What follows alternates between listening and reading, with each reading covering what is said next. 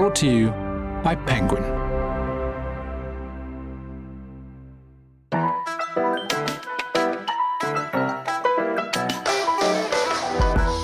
Hello and welcome to the Penguin podcast, where we talk to writers about writing.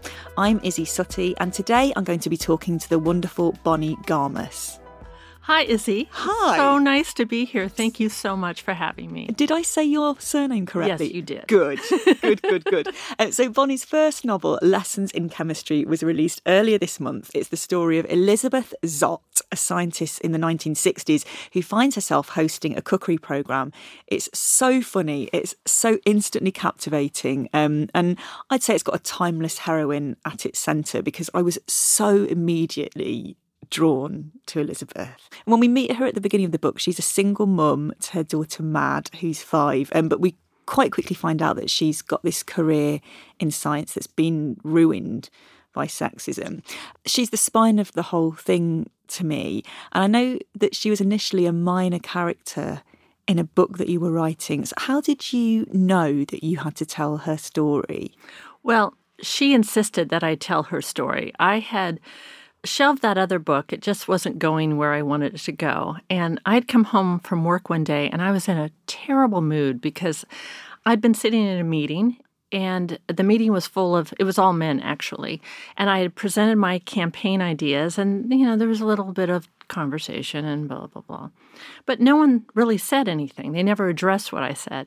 And then about 5 minutes later, a man in the room ended up presenting my ideas as if they were his and saying, "What do you guys think?" And everyone was like, "Oh, that's incredible. Love everything." So I was so mad. And I came home, and I really had a lot on my plate that day, and I needed to work. But instead, I wrote the first chapter of Lessons in Chemistry, because I swear to you, Elizabeth Zott was sitting there and she goes, "You think you've had a bad day? Well, get a load of this." So that was the first time you... And how long ago was that? It was about 7 years ago. And you were working in advertising then? Mm-hmm, mm-hmm. Wow. And did you know anything about how she looked? Or was it literally just that kind of... Her voice is so...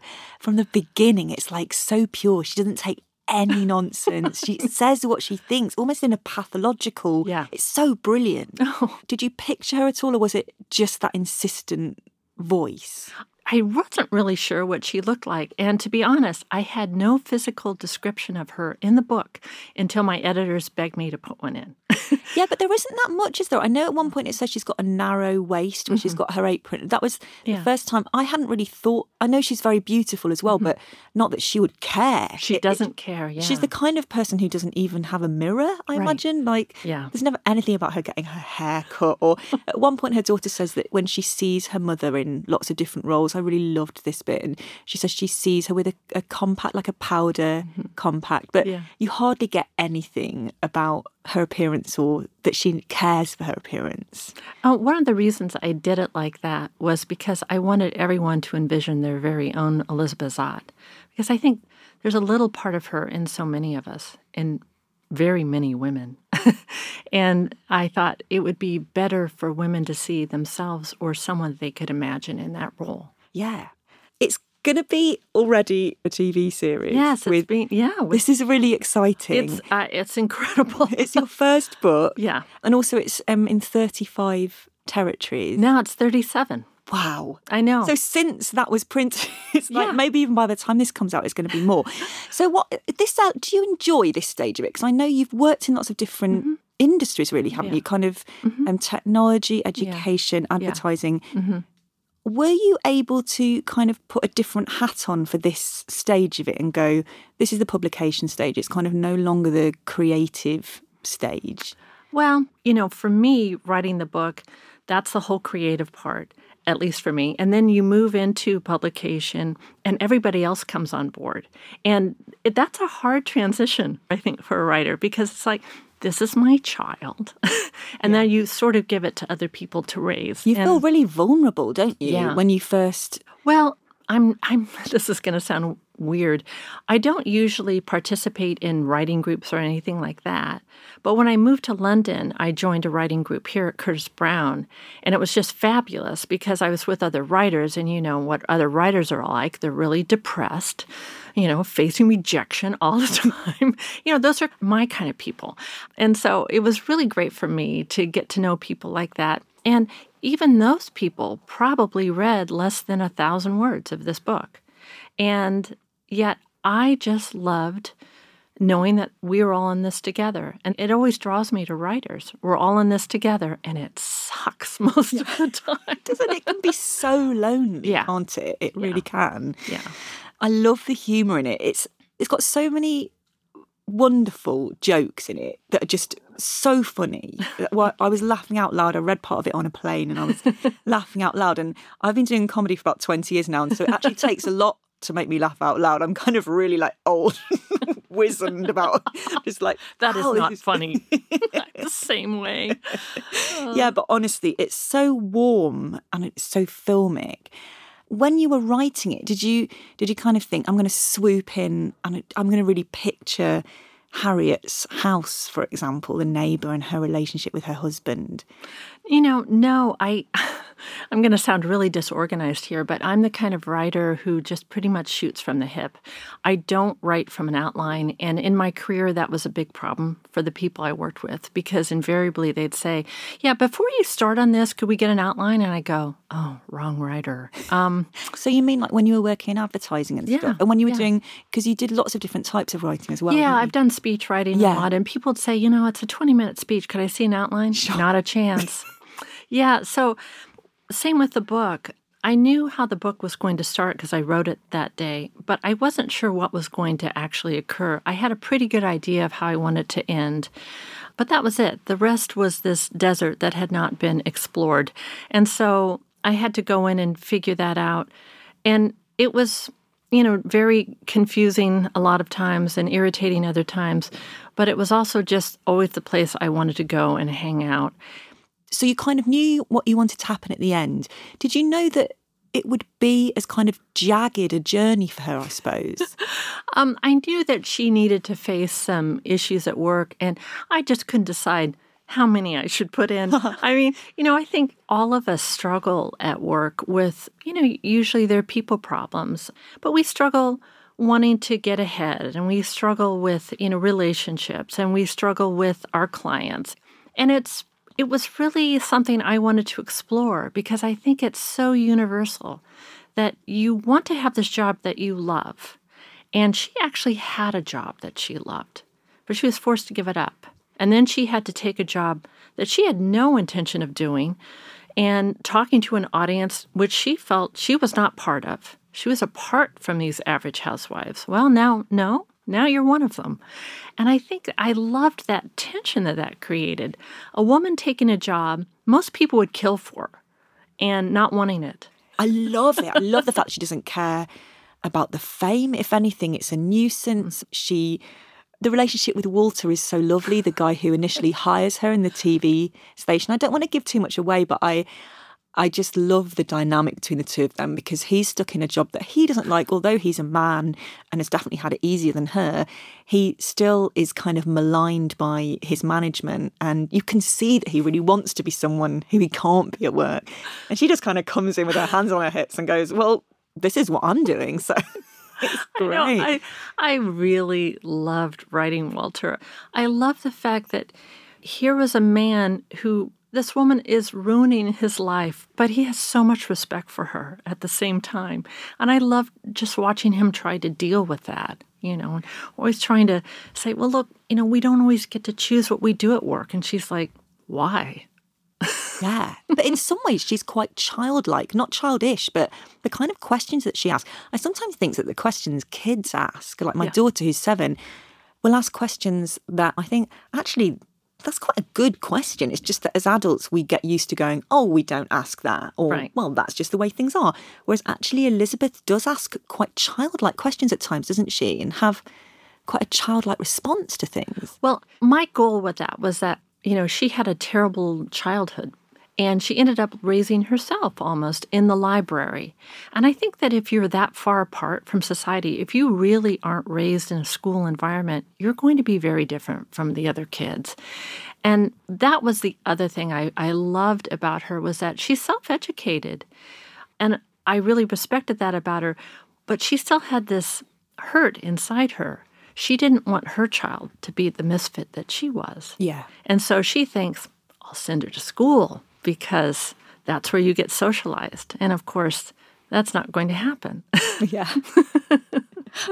I love the way she sends her to school. I don't want to give it away, but it's just really, Elizabeth, it's actually given me loads of ideas, loads of things. I was like, I'm going to do that. Okay, well, we've asked you to bring some objects today, like we always do. And I thought we might start with something that changed you, which is a wetsuit. A wetsuit, yes. I've been a swimmer for a long time. I started doing a little bit of distance around age 5, believe it or not. Not great distances. My dad was a great swimmer. But we always swam in a very cold lake in California called Lake Tahoe. And it was not fun. I mean, it was beautiful, but it was very cold year-round. And still, I did a major amount of swimming, I think, growing up. And I eventually started only swimming in lakes and rivers and occasionally the ocean because I was a pool swimmer for a long time. And there are flip turns, there's chlorine, you have to share a lane with somebody, someone's doing the butterfly, you know. Well, you don't get that out on a lake. There are no people doing the butterfly out on the lake. So I really enjoyed it, but there was always this problem with being cold.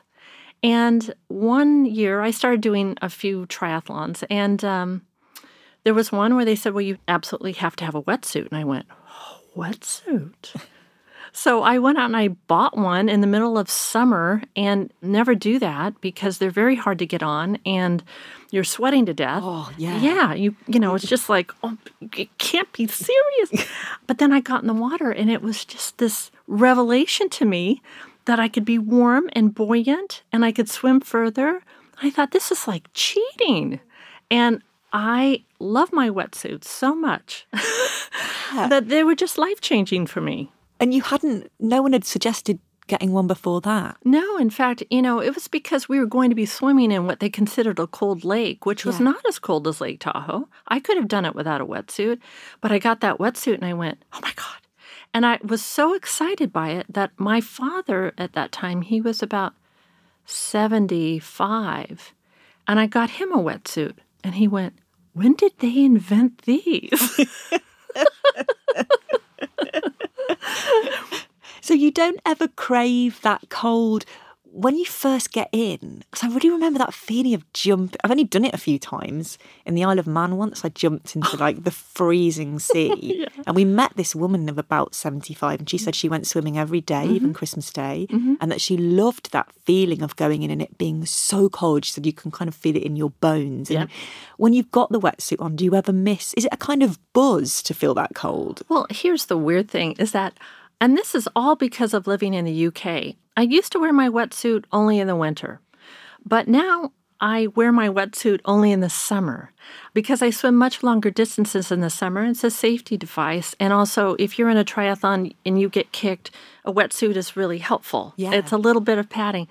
But in the winter now, because of the UK, everybody here goes in without a wetsuit. So now I do. And I love it. I've become really addicted to cold water swimming. I don't stay in, I don't go for a half an hour, but I can stay in for 20 minutes. You come out and you feel like you're alive in a way that, I don't know. I'm very addicted to it, and I have recently addicted my husband to it, and he does not like to swim. Let's go to your next object. This is fantastic. It's something that appears in your book, and you've chosen a number 2 pencil. Yes, number 2 pencil. I think it's sometimes called an HB pencil, which I finally found out means hard and black. Oh, I never knew that. I didn't know it either. I finally looked it up. And yeah, I use a pencil in the book. Elizabeth specifically uses this pencil. For her, it's both a weapon, but it's also a touchstone. And in the book, she wears it in her hair. She puts her hair up very casually in a bun, and she sticks her pencil through it. And What I wanted to do with that, in the book, she's constantly reaching back and touching it. And I think for her, it's a reminder of, you're going through a tough thing, you'll get through it. The thing I also like about the pencil, though, is that a pencil always comes usually with an eraser. And Elizabeth does not dwell on the terrible things that have happened to her. And to me, it reminded me of an eraser. You know, when you write something, and this is important for writers, with a pencil, you can erase it. And there's a trace there. And maybe if that's, in Elizabeth's light, a hurt. But it doesn't completely go away, but it doesn't have the power anymore. You can't see it as well. So I love pencils, and that is why that is in her hair. I think it's going to do for the number 2 pencil what Michael Jordan did for Nike. They're going to be selling out of number 2 pencils. Oh, I love that. Do you find it makes a difference what you write with and how you write? Well, I only can now write on a computer, so I say pencils, but I have a lot. But yeah, I do think, you know, there's some sort of tactile problem with me. Or I guess I shouldn't say it's a problem, but when I'm particular about a keyboard, and when I get accustomed to the one that I have, then I want to hang on to this computer for decades. My husband, who worked in technology for decades, would go, "You must change your computer. It's old. You know." But I like the keyboard, and I've even worn off all the letters. Oh, really? Yeah. But you just know where they all are. I know where they all are.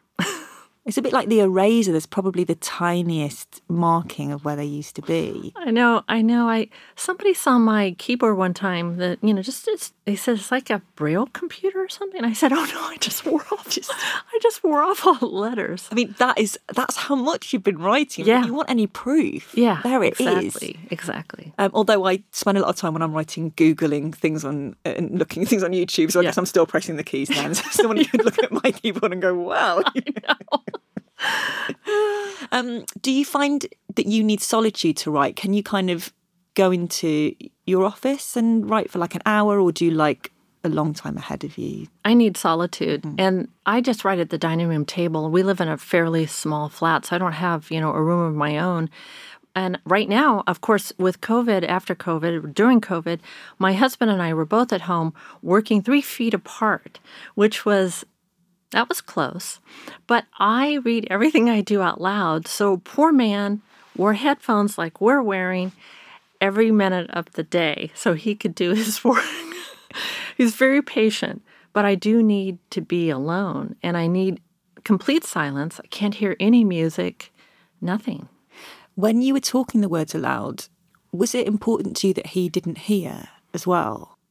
Well, with the size of his headphones, I don't think he could have heard a plane crash outside. I mean, he got the biggest headphones I've ever seen. Yeah, I don't like anyone to hear what I'm doing because I'm constantly correcting.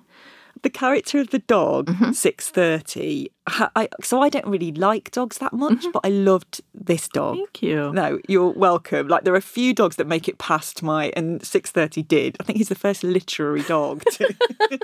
And he's really so wonderful.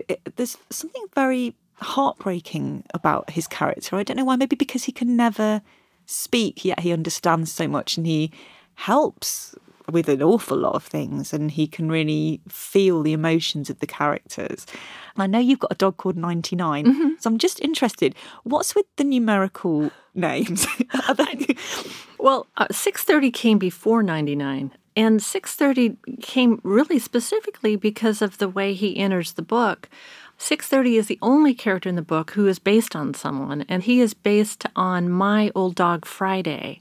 Friday knew a lot, and that was really the first time I fully understood that I was living with an animal that might be smarter than most of the people in the house. She just had a sensitivity to her that I had never seen before in an animal. She also understood a lot of words, and when we moved abroad to Germany, and I know this sounds weird, she learned German. I don't know if she learned it from the other dogs hanging out in the Alps, but she learned, you know, we could say things in German, and it was as if we'd said it in English, and she'd go, "Yeah, I got it." Wow. You know, yeah. 99, though, 99, She's named after a friend of mine who died, and we grew up calling each other 86 and 99, which were the names of these two characters on Get Smart, which was an old American TV show. So when my friend passed away and we adopted a dog, I said, she reminds me of 99. And that's why I have a dog called 99. Well, that's a lovely reason. Do you feel like with the connection that you have with 99 and that you had with Friday is to do with you and your family and the combination of your family and the dog, rather than it just being that the dog is so astute? Yeah, I'm not really sure, to be honest. I think that we tend to underestimate animals and how much they know and what they can do. And every so often there'll be a new report that says, oh my gosh, did anyone know that whales can think, or that they have this or that? About 10 years ago, we found out that trees talk to each other. And I just get a feeling that as we progress down this path of trying to understand what animals know, we'll find out that they've always been a lot smarter than we are. I mean, they're not destroying the earth. We're able to do that, but, they probably wouldn't have chosen that path. Yeah, exactly. Yeah, don't worry. We'll do that for you. Yeah, right. Yeah. So, I don't know. That's really why I wanted an animal to comment on humans. And I think, in the book, 630 is more of an anthropologist. He's almost studying us and trying to figure out. It occurred to me as I was writing the book that people lie, but animals in general don't seem to lie. Yeah, lying. So one of my questions is about lying, because I feel like for me that's probably the biggest theme of the book in terms of, I don't know, a morality thing jumping out at me. There's a lot of questions about lying. Mad, Elizabeth's daughter, asks lots of questions about lying that really reminded me of the questions my own daughter asks. Yeah. And also it asks bigger questions, I suppose, in terms of lying and religion and whether it's okay to lie. Are you a good liar? I think copywriters are pretty good liars. We often said, my friends and I, who are copywriters, would say, we're just writing really short stories. I think lying is something that helps us be polite to each other, too. So it has its good things and its bad things. But, in the book, it is true that lying becomes one of the themes, and it's a theme I want to explore in terms of religion, because Elizabeth obviously is not religious, but she was raised by very religious people, and she rejects that. As a scientist, most scientists, aren't religious, and it's for a reason, because they believe in evidence. And lately, I kind of wish most of the world believed in evidence. So, yeah, that theme was very important to me. Well, it comes out really, really beautifully. Let's move on to your next item. Okay. This is something from your desk, and it's a fossil, I believe. It's a fossil. Yeah. Yeah, it's a piece of bone from a T-Rex. Isn't that amazing? It's amazing. How did you get it? My husband got it for me for my birthday one year. I remember my kids had called and they said, oh, Dad got you another weird gift for your birthday. And I said, oh, great. Because he and I are a little bit alike this way. We both love natural history museums. We both love dioramas.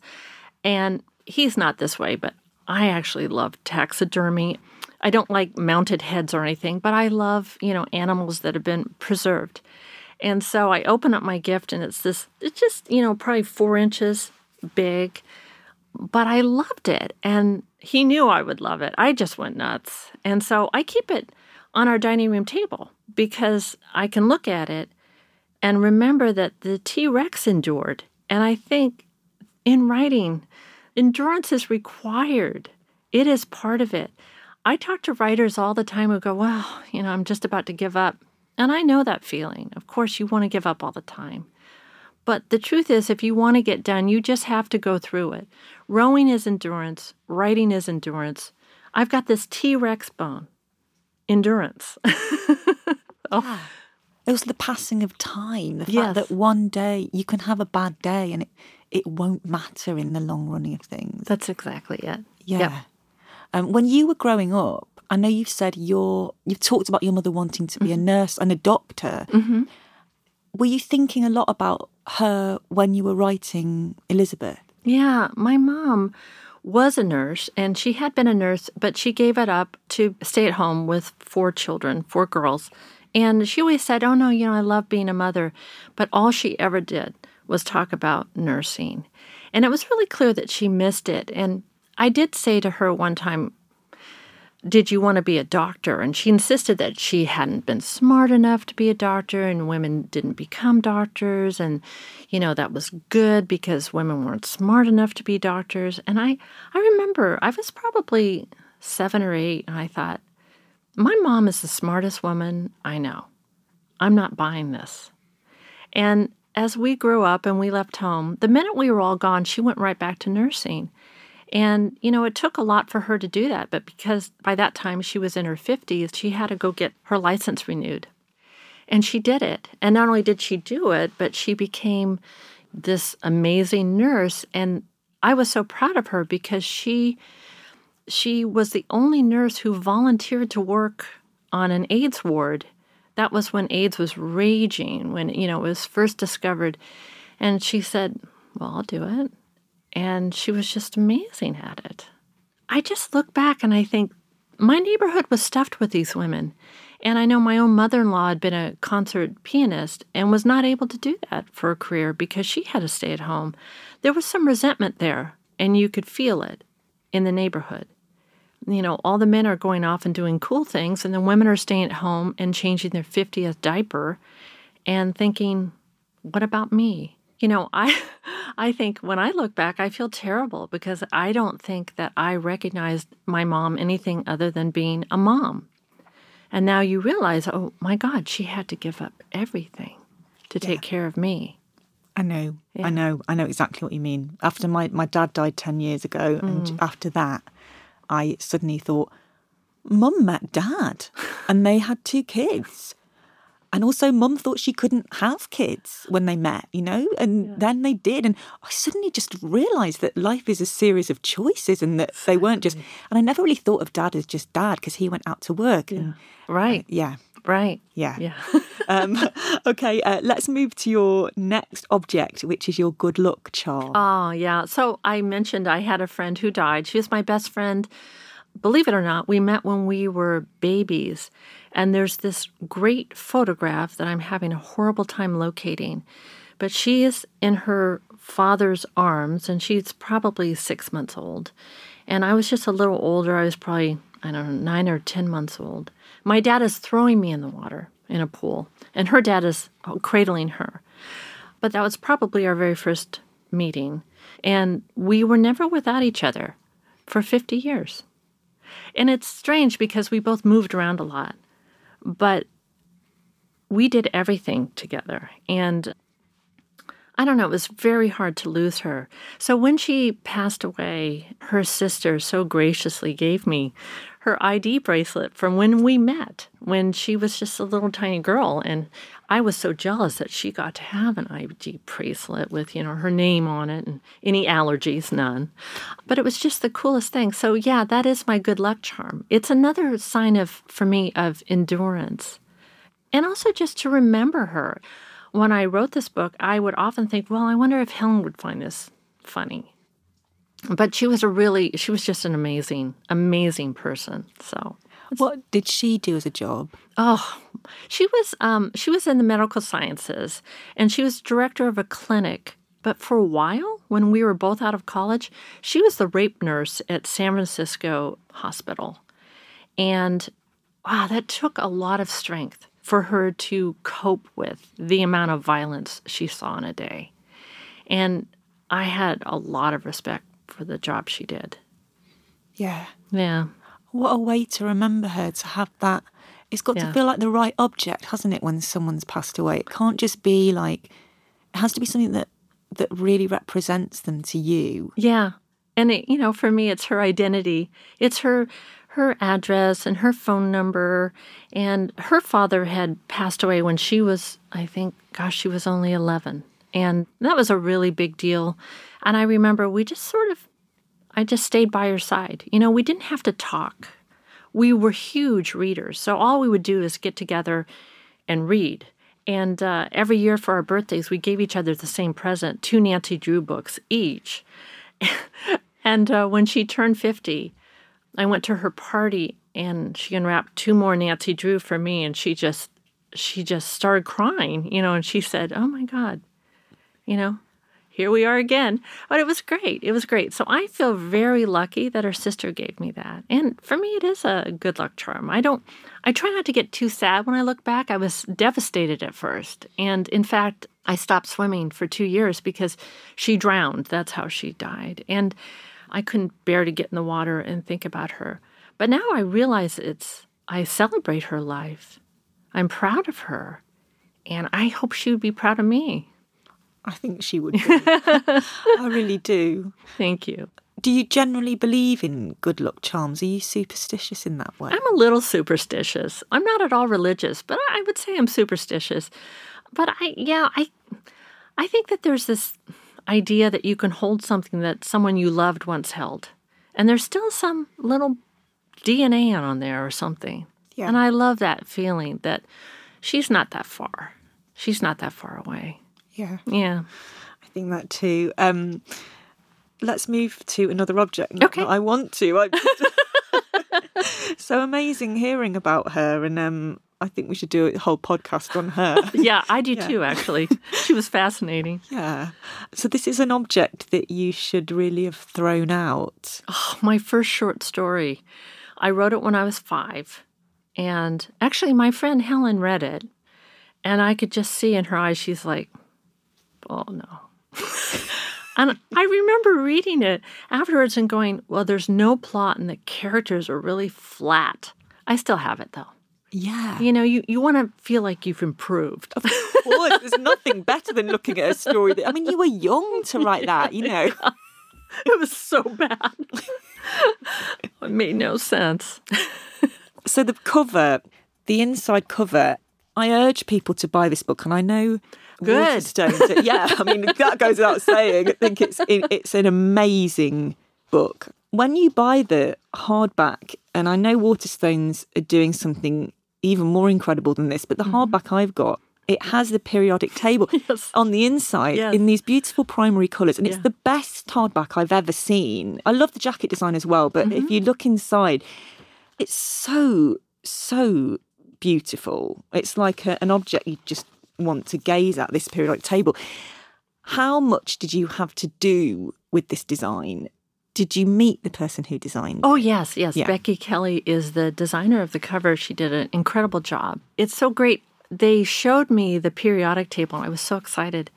And they were just about to send it to press, and then all of a sudden I went, oh, my God, those elements were not discovered back then. You've got to take out 117, it's just all of these. And they were so nice.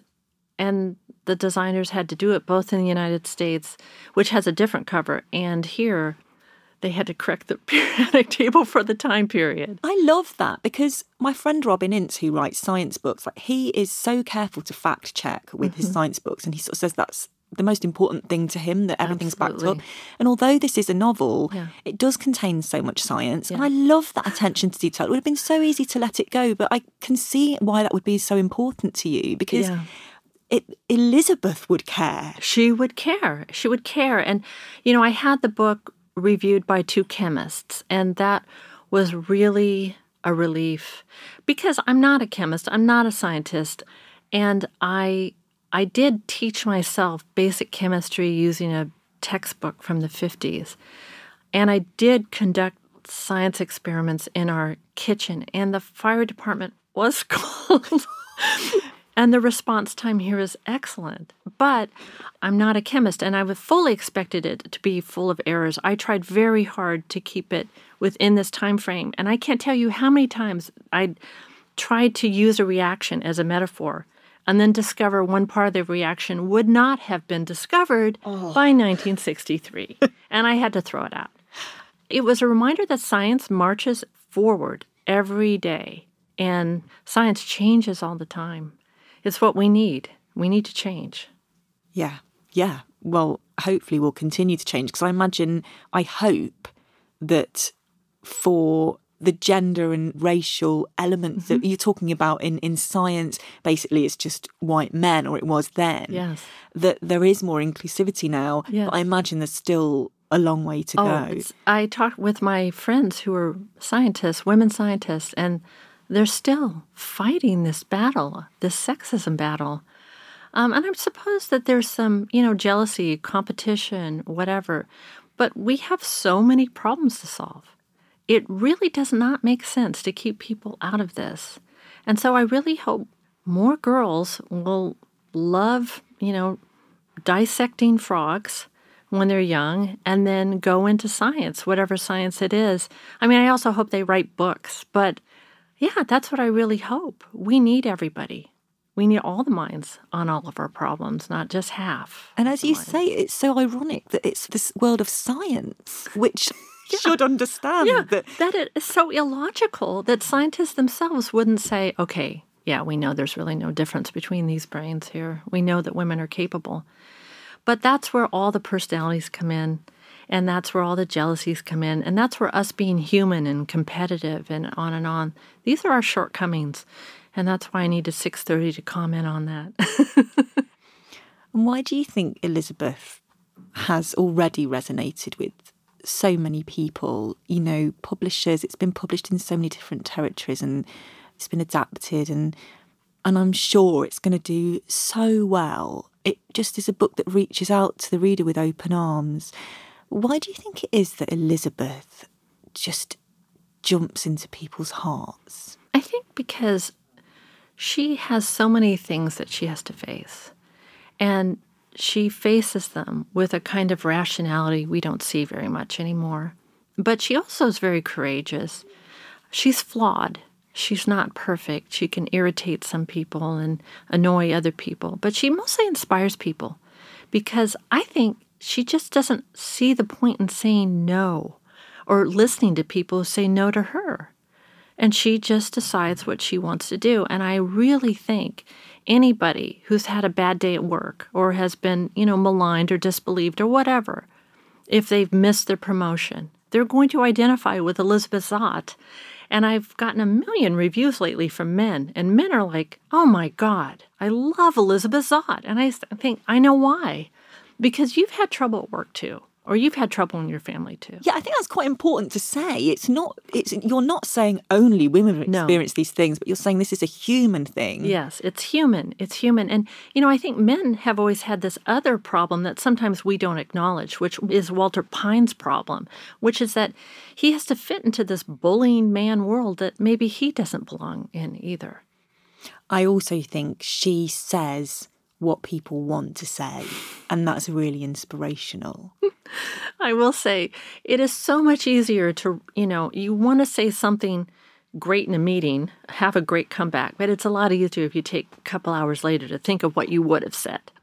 You're going to get a lot of people going, what would Elizabeth Zott do? Okay, I'm going to do it.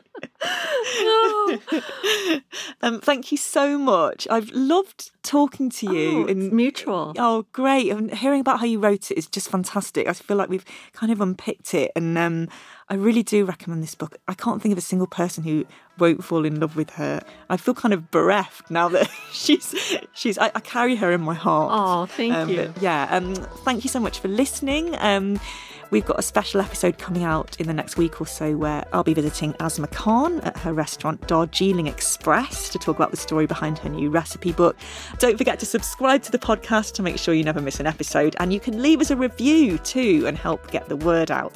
And finally, if you want to find out more about this podcast or Bonnie's work, go to penguin.co.uk/podcasts. I'm Isy Suttie. See you next time.